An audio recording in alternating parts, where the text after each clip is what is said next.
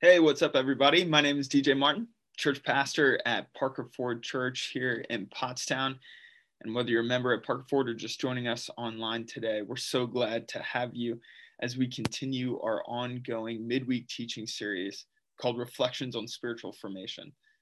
The last couple of weeks, we've been talking about getting off the drug of needing more, or getting off the drug of lacking contentment in our lives, or trying to live unlimited lives by embracing contentment. Today, we're going to be talking about getting off the drug of me. Last week, I mentioned the statistic that the average American in 2021 sees between 6,000 and 10,000 advertisements per day. Every single one of those advertisements meant to tell you that you lack something unless you purchase this. You lack something unless you wear this or you drive this. And so we live in this culture, and this has been well documented in recent years, but in our hyper consumeristic culture where everything is about getting more, and everything is about me. Everything is about me. This is the great lie of our time, that life and the universe revolves around me. We are just a culture of people that are self-consumed and self-obsessed. Now, there is a place for appropriately loving ourselves in the Christ story, in the community of Christ. I mean, the great commandment: love the Lord your God with all your heart, soul, mind, and strength, and love your neighbor as you love yourself. But there's an order to it. It's not that you and I sit at the center of the universe. Someone else sits enthroned at the center of the universe. And so knowing our place in this story is so important.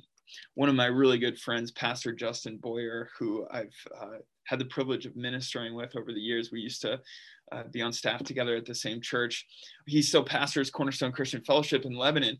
And Justin has this phrase that I've heard him say over the years that is really wise and worth listening to. Pastor Justin often says, "You are not the center of the universe, but who you are and what you do matters."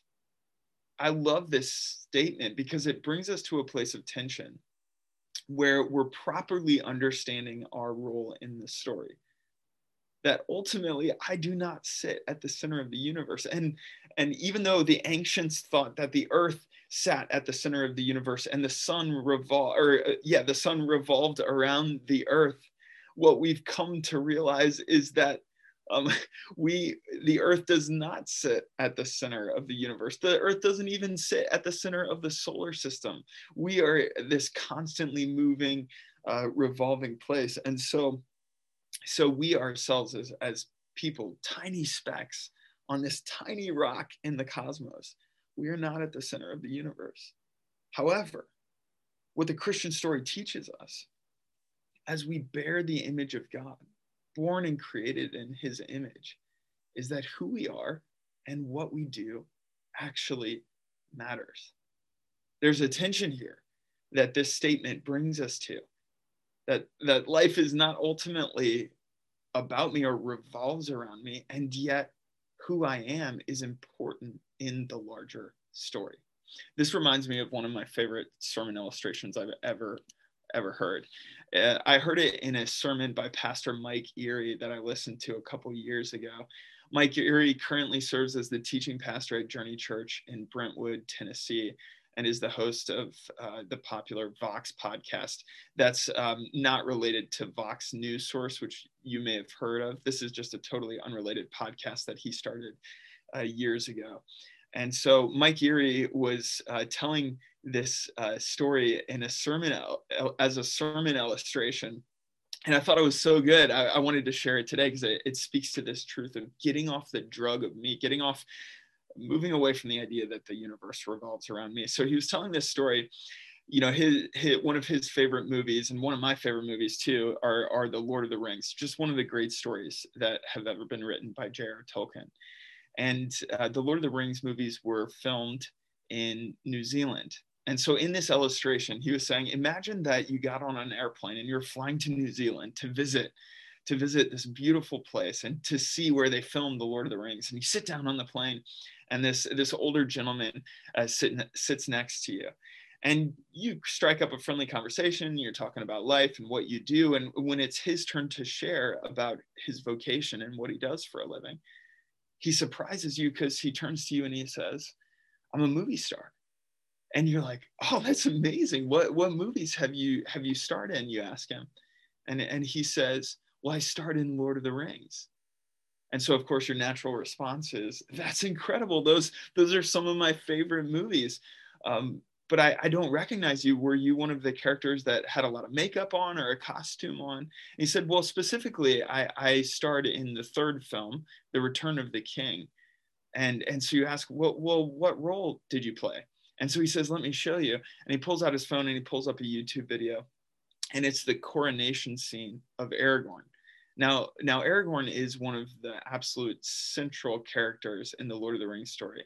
He's the king, and much of the books revolve around him moving towards the throne. He's sort of a Davidic picture of the kingdom, and so he's the high king stepping in to his throne. And so the guy, he pulls out the YouTube video, and it's the coronation scene of Aragorn, and all the other characters are gathered around, and the people of his nation are gathered there, and they're celebrating his coronation. And the guy pauses the video and he shows you the picture, and it's him. Sure enough, there he is, but it's like a split second that he's in the movie, and it's just the camera panning over the crowd, and that's his role. So in this guy's mind, in this illustration, he's like, I'm the movie star. This thing revolves around me. When in reality, he's just a member in the sea of the coronation of the true king. Think about the implications of this and how true this is for us. It's real easy for me, and I know for others, and maybe for you listening to this, to be in a place where we begin to think that the story is about us, that the movie is about us, that we're the star of the movie, when in reality, we're just a person in the crowd cheering the coronation, the crowning of our king. We do not sit at the center of the universe, but what we do matters, because every knee will bow and every tongue confess Jesus Christ as Lord. There's so much freedom. There's so much weight lifted off our shoulders when we can move from a posture of this thing being all about me to realizing that this is about the king. This is about the king and his kingdom. There is one who sits enthroned. There is one who sits at the center of the cosmos. There is one who is at the center of the universe, who holds it all together. And it is Jesus Christ. And our role is to be in the crowd, the vast crowd of people centered around the throne, cheering on our king. And whether we're famous and we have a big part in that other people see, or we're just, in the crowd and the camera passes over us, that doesn't devalue us, because it matters. The king matters, and our part in playing, and cheering him on, in bowing before him, and celebrating his victory is important. And ultimately, it's what we were created for and created to do. There's this beautiful passage in Colossians 1 where Paul is talking about Jesus's central role in the great story that's unfolding in history. And the Apostle Paul writes in Colossians 1, verse 15, the Son is the image of the invisible God, the firstborn over all creation. For in him all things were created, things in heaven and on earth, visible and invisible. Whether thrones or powers or rulers or authorities, all things have been created through him, and all things have been created for him. He is before all things, and in him all things hold together. And he is the head of the body, the church. He is the beginning and the firstborn from the dead, so that in everything he might have the supremacy.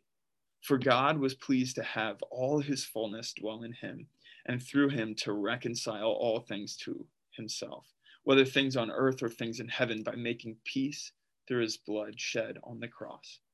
Once you and I were alienated from God. We were enemies in our minds because of our evil behavior, but now he has reconciled us by Christ's physical body through death to present us holy in his sight without blemish and free from accusation, if we continue in our faith, established and firm, and do not move from the hope held out in the gospel.